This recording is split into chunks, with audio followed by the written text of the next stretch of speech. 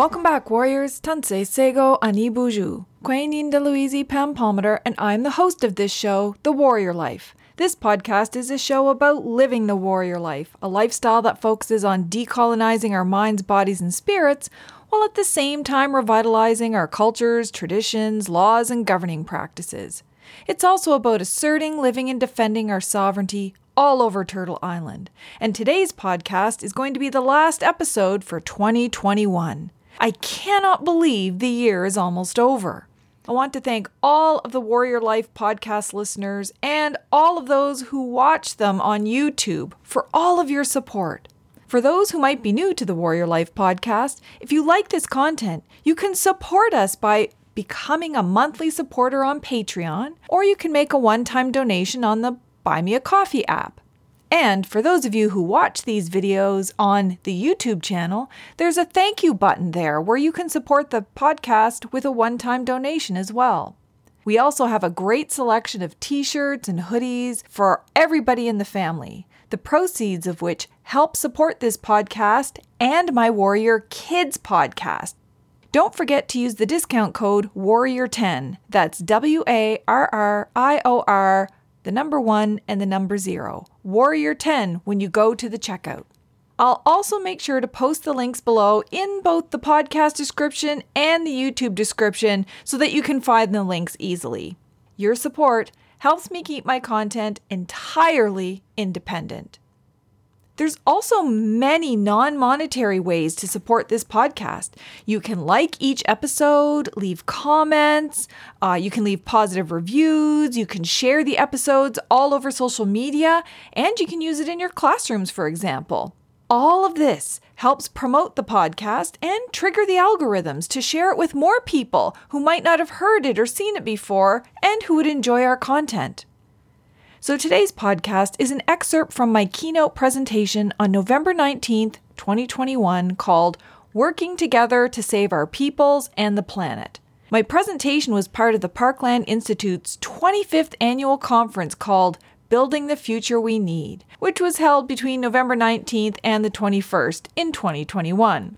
The event was co-facilitated by Jason Foster, who's the new director, and Angela Greer, who's on the board of the Parkland Institute. And my presentation in particular was sponsored by Athabasca University and Situated Knowledges, Indigenous Peoples in Place. The event has been edited for time for this podcast, but if you want to catch the whole event, including all of the opening remarks and comments and some of the conversation, I'll post a link to where you can watch it on the Parkland Institute's YouTube channel, or I'll also post it on my YouTube channel afterwards. So let's get right into it. Oh, thank you so much, Angela and Jason and Steve and Priscilla for the land acknowledgement and Bill for inviting me. Everybody who put this together. Kwe Ninda Louise Pam Palmater. I'm from the sovereign Mi'kmaq Nation and unceded Mi'kma'ki. And my home community is Ugbaganjig, which is Eel River Bar. And it is such an honor to be here tonight because, you know, when you look at the agenda of what it is you're actually doing, it's about action. It's about education for action. And that's what I'm all about. You know, my first question is, are you sponsored by any fossil fuel companies? If the answer is no, and you're focused on action, then we're a good pair. So thank you all at the Parkland Institute and everybody who's attending actually for being a part of this, because when you look through all of the workshops, it's actually action oriented. And so that's where I am. And boy, oh boy, do we ever need people to come together right now to protect Indigenous peoples, because in so doing, you help protect the planet. We are literally living in an age where everything is moving at the speed of light, not just technology, but political movements and social movements and what's happening to our planet. And we no longer have the luxury of sitting back in ivory towers or doing 10, 20-year research studies to figure out what maybe we'll do and what we won't do. The time for all of that is past. We know what the solutions are. We have to stop deferring and deflecting and delaying and stalling and just get our butts in gear. And it's not like we're not going to have any challenges. Like most of what I'm talking about tonight is going to be some challenges. We're talking about right-wing extremism, white supremacy, corporate greed. They're all working together on a global level, not just here in Canada, to privilege the few and exclude the many. And in so doing, that guarantees the destruction of the planet. So we have to find a way to reverse both of those things at the same time. And when you think about it, white supremacist ideologies together with anti-Indigenous racism is so built into Canada's web of laws, policies, practices, that it is literally ingrained in our economic systems and our governing structures and even our societal norms. What's considered good, bad, what's considered productive and unproductive. And so you've got a scenario where anti-Indigenous racism is not just normalized. Many people can't even recognize it anymore, but it serves a purpose. It serves a capitalist extractive agenda that if we don't get a hold on that, we are dooming the planet. Because as David Suzuki, as the Pope, as thousands of scientists in the United Nations have said over and over again, our last best hope at saving this planet is saving Indigenous peoples, because we are the ones who have been on the front lines since contact. And we are the ones who are willing to put our lives on the line, put our freedoms on the line. And that's after generations of genocide and oppression and dispossession. We are still the ones who will be the ones on the front lines. Our grannies are on the front lines. Our kids are on the front lines. I mean, you cannot beat that for a commitment to the earth, to the water, and to the planets. And keep in mind, some of these challenges include governments and transnational corporations working together in tandem to control access to, exploit, and profit from life-sustaining resources like water in an endless pursuit of power and wealth that has devastating consequences for Indigenous peoples. But now other people are starting to see it's not just Indigenous peoples who are going to be impacted. It's not just Indigenous peoples who are facing climate change anymore. It's all of us. And that's why we need to come together in the spirit of treaties to work together for our collective benefit. Because think about how these exploitative and destructive practices have created literally the planet's biggest crisis, climate change, and environmental changes that have been impacting Indigenous peoples threaten all living things on this planet. And so now more than ever, we really need all of our communities to come together, set aside personalities, politics, religion, political orientations, and all of that, and come together on two basic foundations: health, safety, and well-being for human beings, and health, safety, and well-being for the planet. Surely those two basic things can unite us and really set aside all of those political problems which get in the way and close people's minds. Because I honestly believe that if we work together across all of these multiple political views and cultures and abilities and identities, we can actually get this done. I actually believe that. I see that. I see the hope in our people. I see the strength, the resilience. I see it in our kids, and our kids are relying on us to make this happen. And I don't know if this is good timing or bad timing, but today's event directly relates to what's happening today in BC, in Wet'suwet'en territory. I mean, for once, I felt like I was ready, I was planned, I had a speech all set out, and then all of this happens, and then I basically have to change everything. Because as we're sitting here, more than 50 heavily armed RCMP officers set up illegal exclusion zones, blocked the media from reporting, arrested the media, cut off communications and invaded Wet'suwet'en territory, arrested and forcibly removed Indigenous peoples from their homes and their territories, unarmed Wet'suwet'en peoples. And this isn't the first time that the RCMP's CIRG group, the Community Industry Response Group, has been dispatched to violently remove Wet'suwet'en clan members and leaders from their homes and territories. And this unit, which officially claims to be the oversight for energy industry incidents and national security, act like a paramilitary armed security force for the extractive industry. Instead of enforcing Indigenous laws, Canadian laws, maybe some Aboriginal and treaty right laws that are protected in the Constitution, maybe BC's and Canada's new legislation implementing UNDRIP, the United Nations Declaration on the Rights of Indigenous Peoples, or all of the international human rights laws that protect Indigenous rights to land and to not be forcibly removed.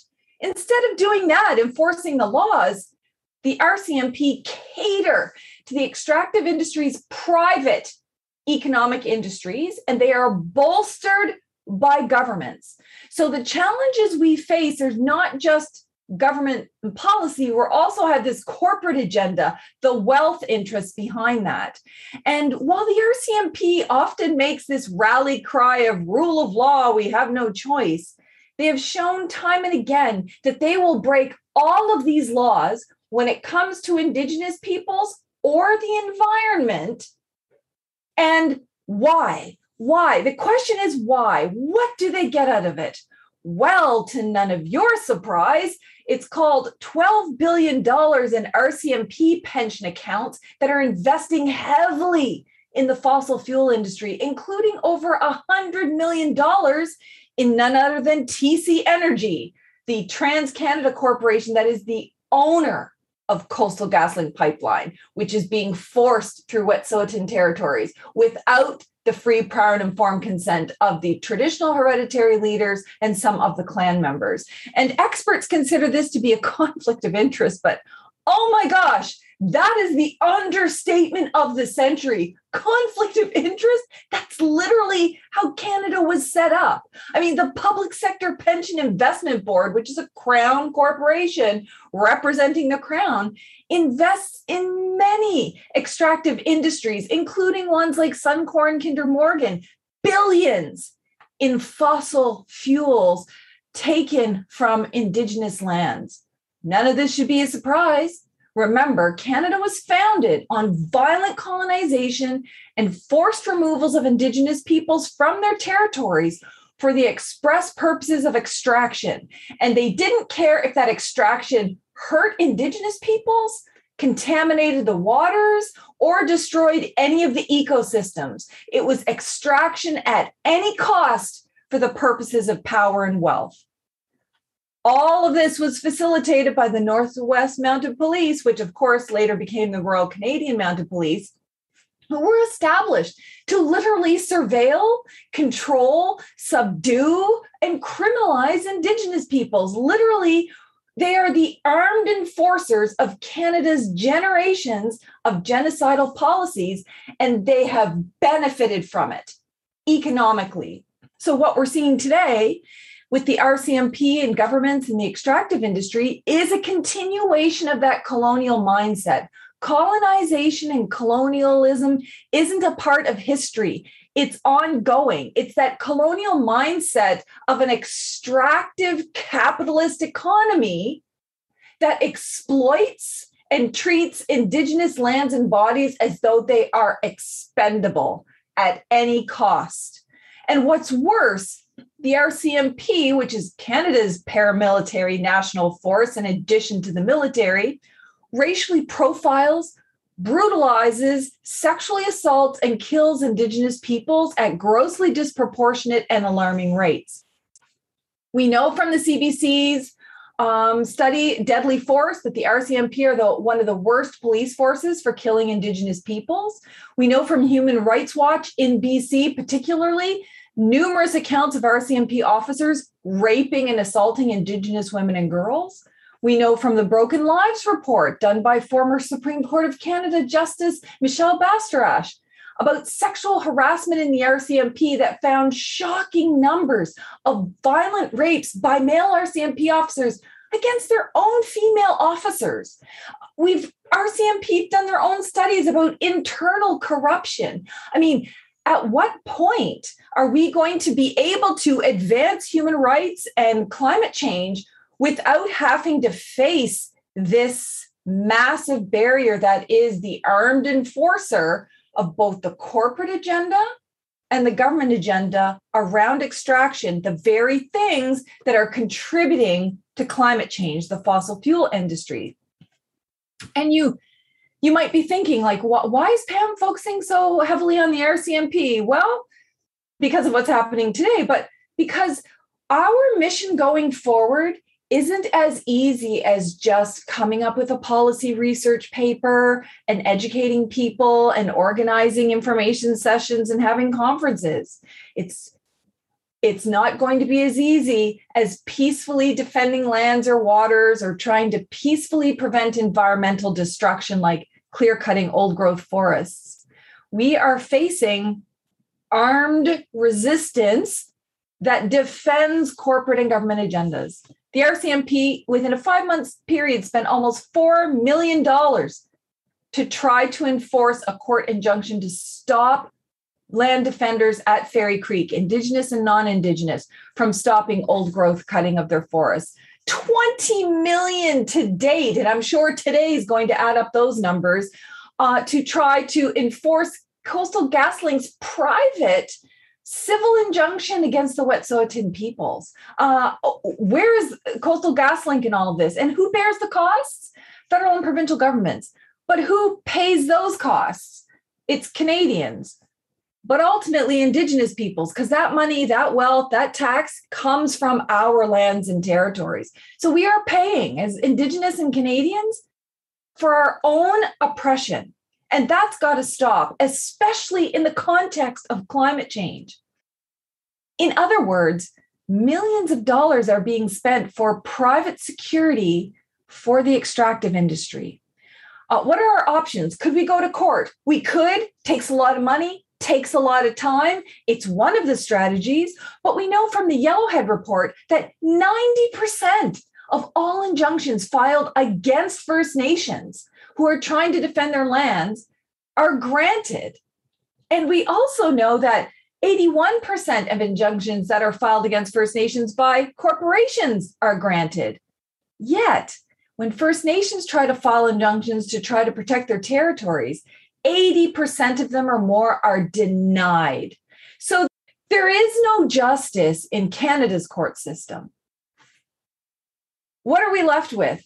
Well, we're left with complaints against cops, but external review boards that review RCMP or other police forces' actions, they're made primarily of white ex-cops.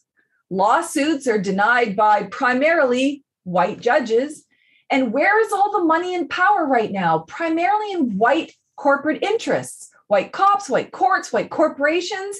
And if that's starting to sound a little bit uncomfortable, I'm doing that on purpose. Because keep in mind, Canada was created on the ideals of preserving at all costs, and I quote from our former Prime Minister, the Aryan character of Canada, which means, again, and I quote, protecting the Aryan race and Aryan principles. That stuff just doesn't go away overnight. That becomes taught and ingrained, implied, direct and indirect.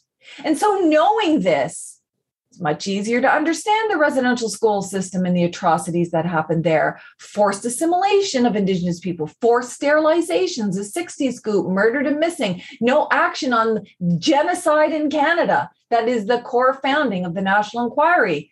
Starting to understand that. White superiority has long been tied to racism and exploitation of Indigenous peoples and Black peoples and others in the pursuit of capitalist wealth generation, infrastructure, and energy, primarily for the benefit of white elites. Why am I telling you this? Well, because at the same time that Canada is facing its largest human rights crisis ever, the historic and ongoing genocide against Indigenous peoples, and multiple overlapping climate disasters happening across the country because of climate change, we are also seeing a rise in the far right, white nationalists, white supremacists, KKK, neo-Nazis, incel groups, you name it. They are on the rise. And guess which country, and all your guesses don't count but the first one, guess which country is the most active in terms of online right-wing extremism and hate groups and connecting, strategizing, organizing, educating, and recruiting other people? Yeah, that's right. It's Canada. It's not the UK and it's not the US, despite what the media might look like. The data shows Canada is the one that is the hot spot. Literally thousands of groups, thousands of pages are involved in spreading white supremacist ideas that are promoting white power, restoring what they call white power, promoting racist hate, and engaging in promotion of extreme misogyny and violence, and a counter movement to two things: human rights and environmental protections. And so our challenges are coming from a multitude of fronts. And we've seen many, many reports of how these white nationalists and far-right extremists have infiltrated the police, infiltrated the military, and infiltrated the government. And we've also seen a very disturbing trend outside of the US, here in Canada, where conservative political parties toy with these fringe groups, trying to harness their anger for their own political purposes, like Donald Trump, for example, who inspired a riot, a coup, and who had very public and vocal support from neo-Nazis, KKK, and white nationalist groups. On a different level, but not that far removed, we see Alberta Premier Jason Kenney, former Manitoba Premier Brian Pallister, Ontario Premier Doug Ford, and People's Party of Canada Maxime Bernier have all played this dangerous political wedge game, stoking fears, vilifying Indigenous peoples, sympathizing with the fringe. And we cannot downplay the role that those politicians have in what those people do, how those people organize, or whether or not they feel empowered, and their influence on the more public rise of these white nationalist groups. The rise of white nationalism has happened, in fact, so quickly in Canada that governments themselves don't have a handle on the serious threat it poses to public safety and national security. It is the number one biggest threat in the United States right now. So if Canada is far more active, you have to understand that that's probably one of the biggest threats here in Canada too, but you don't hear a lot about it. The white nationalist movement can be referred to as far right, populist movement, have really seen these far right conservatives, even within conservative parties, taking more and more radical positions that we would have thought were done, debated, and over with a long time ago. Now, all of a sudden, really, we're going to re-debate abortion? We're re-debating whether people have human rights, racist ideologies. They're promoting racist, sexist, anti-human rights rhetoric and aligning themselves with certain lobbies like the gun lobby, which has been historically predominantly white, elitist, and tied to white supremacist groups. Not all of them, but they do have their ties. Couple this with Canada's not very great gun laws and the fact that guns are often used in the commission of hate crimes specifically against Indigenous peoples, racialized peoples, and women, then it transfers from an ideology to an issue of public safety, knowing that there are two issues that they're very, very focused on pushing back on are human rights and environmental protections. all of those things are lining up to make a not very good scenario for us in terms of advocates. So you've got firearms related violence, which is primarily male-based, young male-based, white male-based, poses significant threats to women and girls, white supremacy and racialized hatred, and you get the idea. And I'm telling you this because the fringe will be one of our challenges in our collective pursuit of social justice and earth justice. But I don't want you to think about white supremacy as a fringe issue. So the fringe are the ones who go out and take these individual or small group actions. But our society has been constructed entirely on white supremacist ideologies. It's ingrained with systemic racism, and everyone has been taught that extractive capitalism is what's important. You can't even counter it with threats to murdered and missing Indigenous women and girls or threats to climate change, because what about jobs? As if jobs trump lives. As if jobs trump having a planet in 10 years, 20 years, 50 years. And so think about how all of these these ideologies work together and how it can be hard to see for people. But we need to see it, not for the purposes of feeling guilty or pointing fingers or feeling overwhelmed, but how are we going to work this into all of our work going forward? It's not as easy as just saying, oh, here's an environmental problem. Let's go work on this, when there's all these other underlying factors behind the scenes that are going to make things much more worse, much more dangerous. And it means that we have to be more strategic and make sure that safety is also part of our strategy going forward. And we can't ever assume, not in a million years, that just because we've made advances in human rights or environmental protections over the last decades, that we can rely on that. What happens when the RCMP, the government, or a pipeline group or company acts outside of the law? What do? The UN has already told Canada, the United Nations has told Canada to stop Trans Mountain Pipeline, stop Coastal GasLink Pipeline and the Site C Dam, and withdraw the RCMP from Indigenous territories. Canada signed on to those human rights treaty declarations.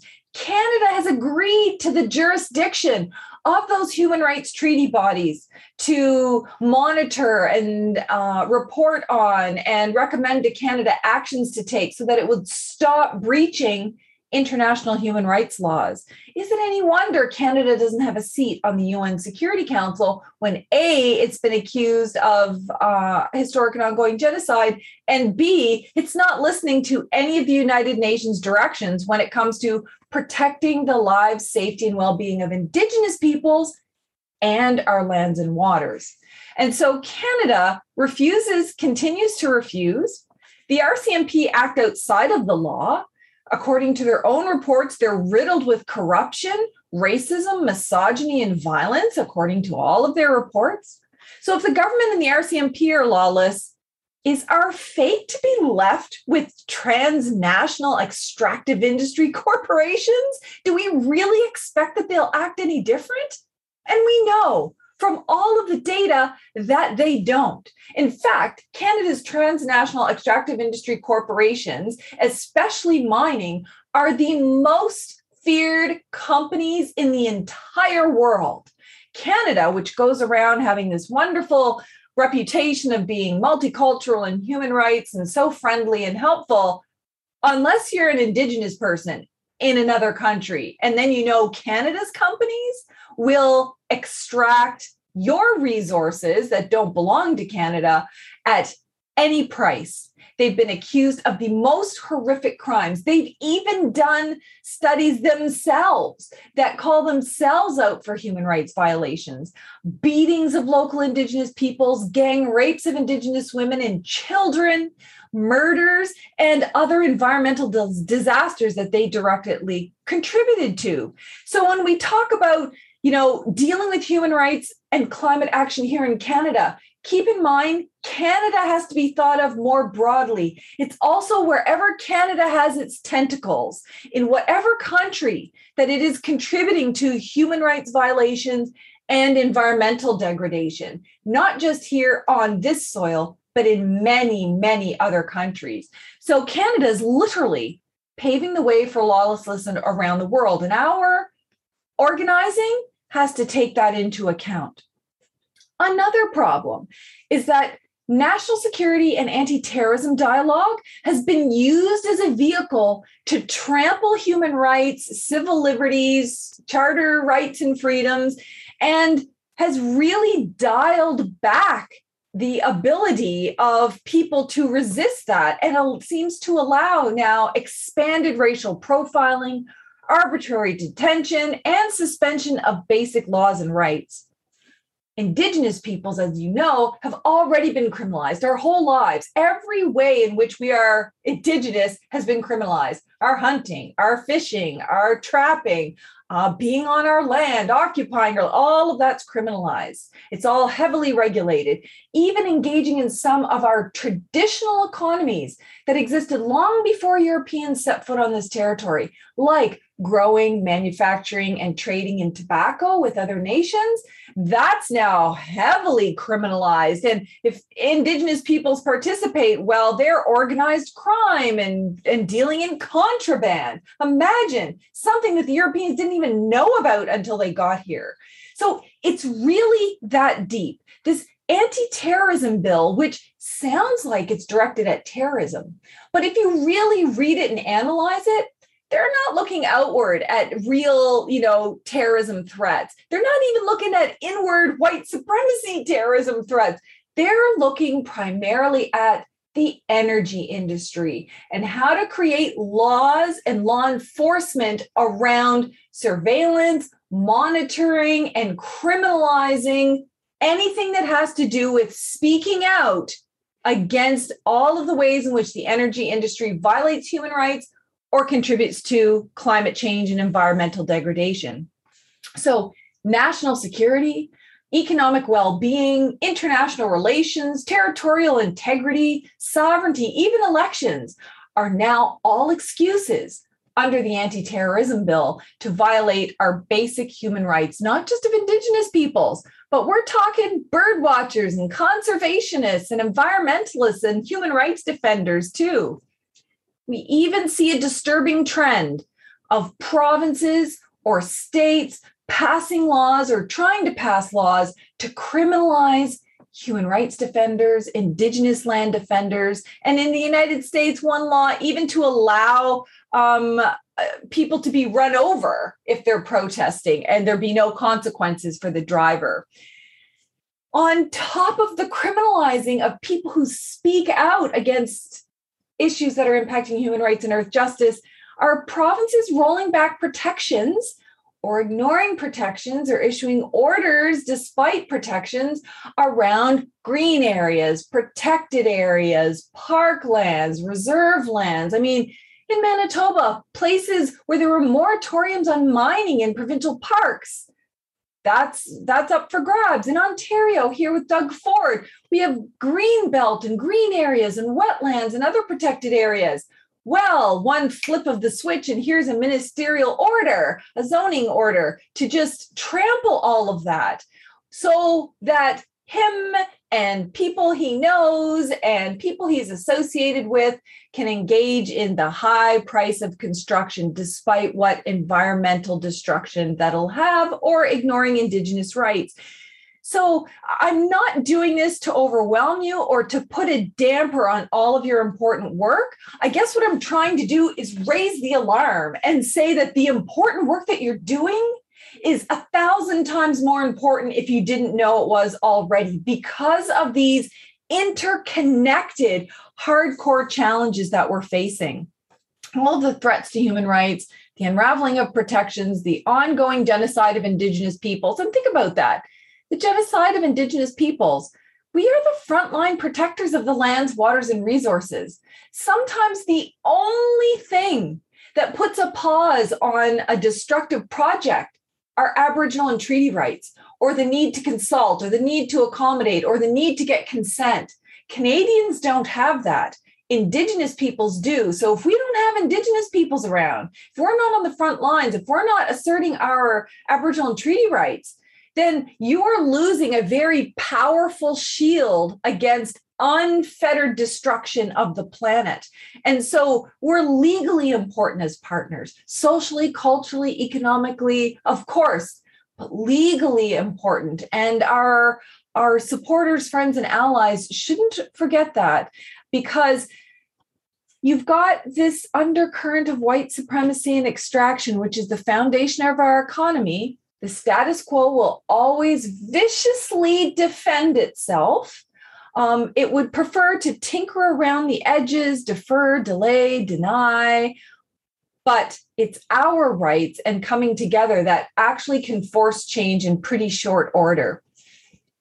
And governments, backed up by RCMP, present a real challenge to all of us and what's going to happen on a go-forward basis. And that's why what you're doing around education, information, strategizing, developing ideologies, and putting plans together, that's what we need. And I'm, in my last, 10 minutes or so that I have with you before the question and answer session, I know there's lots of ideas, there's lots of thoughts around this. I would like to propose to you something that I think is the solution to all of our problems. And it's pretty simple. It's called land back. Literally, land back to Indigenous nations, because land back means resources back. It means respecting Indigenous sovereignty, laws, and governance over our territories. It also means making amends for loss of past use and the destruction that they've done already. But these have been the same goals for generations. The words that have been used, hashtag land back might be new, but the goals have never changed. It could be called Wet'suwet'en Strong, All Eyes on Mi'kma'ki, 1492 Land Back Lane, Idle No More, Native Resistance, the Indian Resistance Movement, the Indian Pride Movement, the Sovereignty Struggle, whatever you call it, it's all centered around land back and respect for our governing powers over our territories. Who is involved in this movement? Well, it's all of our nations, all over Turtle Island, in First Nations here. It's tribal governments in the United States. It started with our ancestors shortly after contact, but it involves everybody. It's not just elected people. It's not just politicians. It's not just organizations. The real land back movement is a grassroots movement made of men, women, kids from all backgrounds, asserting, living, and defending our sovereignty and governance over our territories, not just under this concept of because it's ours, because we were born with this collective responsibility to protect these lands, and not just for human beings, but for all of the plants and animals and fish and insects and amoebas and bacterias and all of those other things that work together in an ecosystem to make us livable, to sustain us.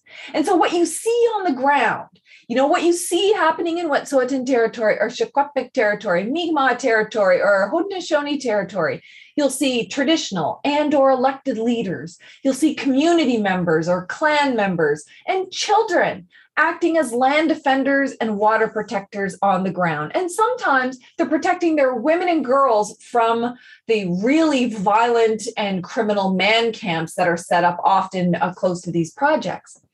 And behind the scenes, what you don't see are all of the lawyers, researchers, advocates, organizers, policy people, thinkers, connectors, fundraisers, doing all of the support and coordination behind the scenes. And that's how I like to think of the Parkland Institute. You are like the people in the background, helping to support and bolster these movements on the ground that are on the front lines. And we call on you to do more of that, especially when it comes to land back. You also notice that the land back movement has a very unique characteristic. It's significantly led by Indigenous women. Think of Idle No More, Indigenous women starting Idle No More. You think about Dr. Cindy Blackstock, refusing to give up and looking for justice for First Nations kids in foster care. You look at these women and all of these clan leaders all over the country standing up and acting as warriors of love and spirit and community and compassion.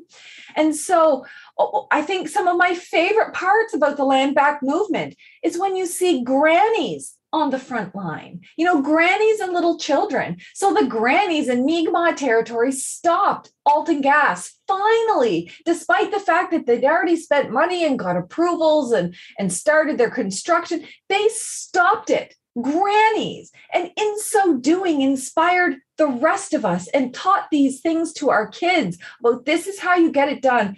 This is how you protect rivers and waterways from the damaging chemicals from hydrofracking that would kill our fish and contaminate our water. It felt like it was never going to happen. It took many, many, many years and lots of successes and failures, but ultimately they did it, and we need to focus on that. That's the other great thing about the Land Back movement. We celebrate each success. Every time the Hummingbird Nation was able to stop Trans Mountain Pipeline, even for a short period, to make sure that that nation was protected, all of those hummingbirds and their habitat was protected. That's a success, and we need to find ways to support that. Does Land Back mean that anything bad is going to happen to settlers or they're going to be ousted from their homes? Of course not. Absolutely not. Obviously, I don't speak for everybody, but I work with a lot of people, and I've worked with them for a lot of years in Canada and the US and tribal governments and First Nations. And I have never met anyone in the Land Back movement that says, oh yeah, we want to commit human rights violations and traumas and dispossession and all the same atrocities on settlers that were happened to us. Of course we don't. That wouldn't be in keeping with our treaty relationships. That wouldn't be keeping in reality with the fact that we live and work together and are intermarried and we have families together and we're friends. And, all of that it's about us working together and coming together as a collective. And so don't misunderstand the Land Back movement. Indigenous peoples have collectively and consistently said the Land Back movement is primarily targeting all of the other lands. Privately held lands in Canada, very, very small percentage. The majority of lands are known as crown lands held by federal or provincial governments. There is more than enough to give back to Indigenous peoples. So what are the next steps and who's involved? Everybody's involved. Canadians are involved in Land Back. Businesses should be, corporations, governments, and all of their agencies and institutions. Obviously, with governments, there's lots of land to give back to Indigenous groups. It's about transferring those lands back, engaging in good faith negotiations so that there's a fair sharing of the resources, that there's talk about which areas will be exclusive governance, joint governance. Those things are all really important. And when I say sharing the resources, don't misunderstand that we're just saying, oh, now instead of corporations extracting old growth forests, that it's going to be Indigenous people. No, resources goes beyond natural resources. We're talking about all of the wealth that is generated on Indigenous territories being shared in some way with Indigenous peoples. That could be all the different forms of taxation. That could be all the fees, the fines, the licensing, the royalties, the rents, the leases, you name it. A percentage of that should be going to First Nations so that we can live sustainably from our own territories. But individuals have a role in this. Institutions, universities do. Think about it. Individuals, some of them have lots and lots of land that they don't need. Universities sometimes have lands and infrastructure that they don't need. Same with institutions. Lands can be gifted back by private landowners during their lifetime or bequeathed in wills. It's the same with businesses and universities. They have a long history of expropriating or using, benefiting, exploiting Indigenous lands. And sometimes their organizations or some universities in Canada and the US set up from monies taken from Indigenous peoples. How do you give back? You give back. And that's how it works. And so, How would all of this address human rights and climate change? Well, I think if you change who is the governor of the territory, that would go a long way to resolving many of the human rights abuses. Right now, the governors, the RCMP, other police forces, different levels of government, and transnational extractive industry corporations are de facto governors, commit grave human rights abuses. If we are to recognize Indigenous sovereignty and jurisdiction and governing power over territories and peoples, then that would go a long way to ending those human rights abuses. Also deal with things like making sure all First Nations have access to clean drinking water. It's kind of not a problem if First Nations have access to their own waters in their own territories. The other thing is that would go a long way towards addressing climate issues, because if we have control and say over our own territories, the right to say yes or the right to say no and have that no respected, that means we can say no to any projects that irreparably destroy lands, like tailings ponds. We can say no to projects that poison our waterways or our water table, like hydrofracking or pipelines. We can say no to projects that disturb fish habitat, bird habitat, and animal habitat, like clear-cutting forests or open pit mining. Control over our own lands, waters, and resources, combined with our traditional Indigenous knowledges and sciences related to environmental protection and care for ecosystems, would be a tremendous help to all of us in fighting climate change. And imagine the opportunity. Here's something, in my last minute that I have left, think of the opportunity that there is to invest in green education, green partnerships, green energy, green technology, green jobs, green everything in partnership with Indigenous peoples who have been leading the way. That would force the radical change that this society needs. It is not our fault that we are reliant on fossil fuels. It's not being a hypocrite if someone drives a car. What options have government created for us? Very few, but we have the power to now find different options. And it presents endless possibilities to partner with Indigenous peoples who are supported, empowered, and sustained by land back and respect for governing power. I believe we can do it. I think I literally have faith. If you look at every advancement that's ever happened in society when it comes to human rights or environmental protections, that came from us fighting on the ground, sometimes for years, sometimes for generations. And we didn't wait for everyone to agree. It's revolution isn't about everybody agreeing. If women waited until every man thought they should have equality, I probably wouldn't be talking to you right now. Human rights and environmental protections are not popularity contests. They are absolutes, non-negotiables, non-starters. Politics and ideologies and all those other things can be debated until the cows come home. But human rights and environmental protections, these are absolutes if we are going to have a future. And think about it. We went from years ago belittling environmental rights people as hippies, anti-poverty rights groups as just charity issues, women's rights as just feminist issues, and Native rights as, those are just ancient grievances. We now see these as important aspects of social justice and earth justice. So going forward, that's got to be the basis of everything. And I think land back will just push all of that forward, that's literally the foundation of our way forward and everything that we're going to be doing in these areas in the future. And I think by working across multiple political views, faiths, cultures, abilities, identities, genders, we can save our peoples and the planet from harm. And we can actually have a life where everybody is happy, healthy, safe, and lives the life that they want to in a way that respects the planet, so all the plants and animals can do the same thing. Thank you so much for inviting me into this awesome group of warrior people.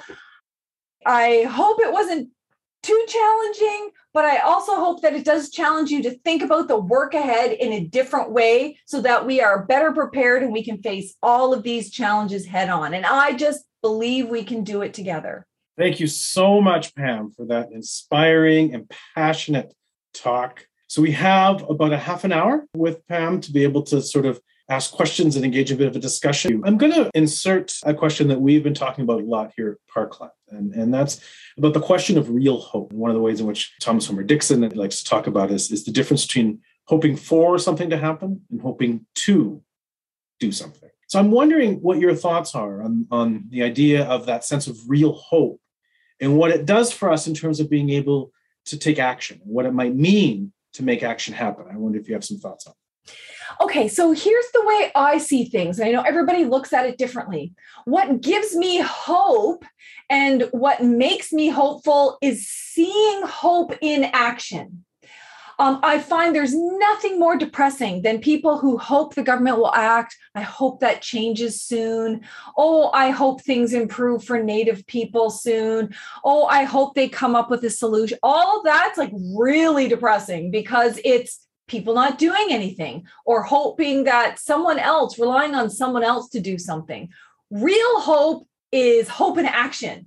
So when I see our land defenders on the ground, and sadly today, they were arrested and removed, but I know that they'll be replaced with other land defenders, and that this is the third time that there's been a massive RCMP invasion, and there'll probably be a fourth because our people don't give up.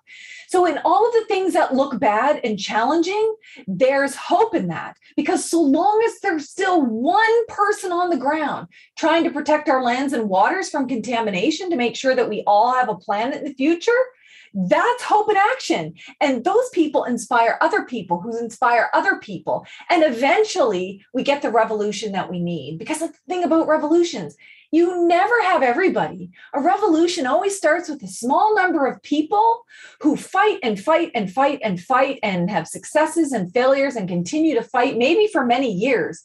But then they've inspired someone else and they've planted seeds along the way. And those seeds have grown in people, seeds of hope and action. And I think people, when they see action happening, that's what gives people hope and might inspire them or encourage them to take action themselves. I think the worst kind of hope, like the antithesis, the anti-definition of hope, is wishing for anything or anyone to do something. Yeah, thank you. Thank you very much. Real hope is really an really important piece of all of this. I hope you all enjoyed that presentation, but even more, I hope you're inspired to take action. And thank you again to all the listeners and viewers for tuning into the Warrior Life podcast. And happy holidays to you, your families, your communities, and your nations. And a special thank you to all the guests I've had on this podcast. Their work is absolutely essential in ensuring the health, safety, and well-being of our nations and the planet. Their work on the ground, in the media, in schools, in the courts, at the United Nations, in our communities, and literally everywhere Indigenous peoples are representing and advocating for us, is foundational in ensuring a better future for all of us. It helps inspire solidarity action by all of the other groups in society, whether it's Stop Asian Hate, Black Lives Matter, anti-poverty groups, environmental justice groups. All of us working together makes us fundamentally stronger. In the coming new year, I'll continue to help support their work, lift their voices, and educate the public so we can take the action we need to ensure social justice and earth justice. No, not 500 years from now, but tomorrow and every day after that. So for now, I'm going to be taking some much-needed family time over the holidays, and I can't wait to join you all again in the new year. Happy holidays, everyone. Till next time, keep living a warrior life. Walaaliag.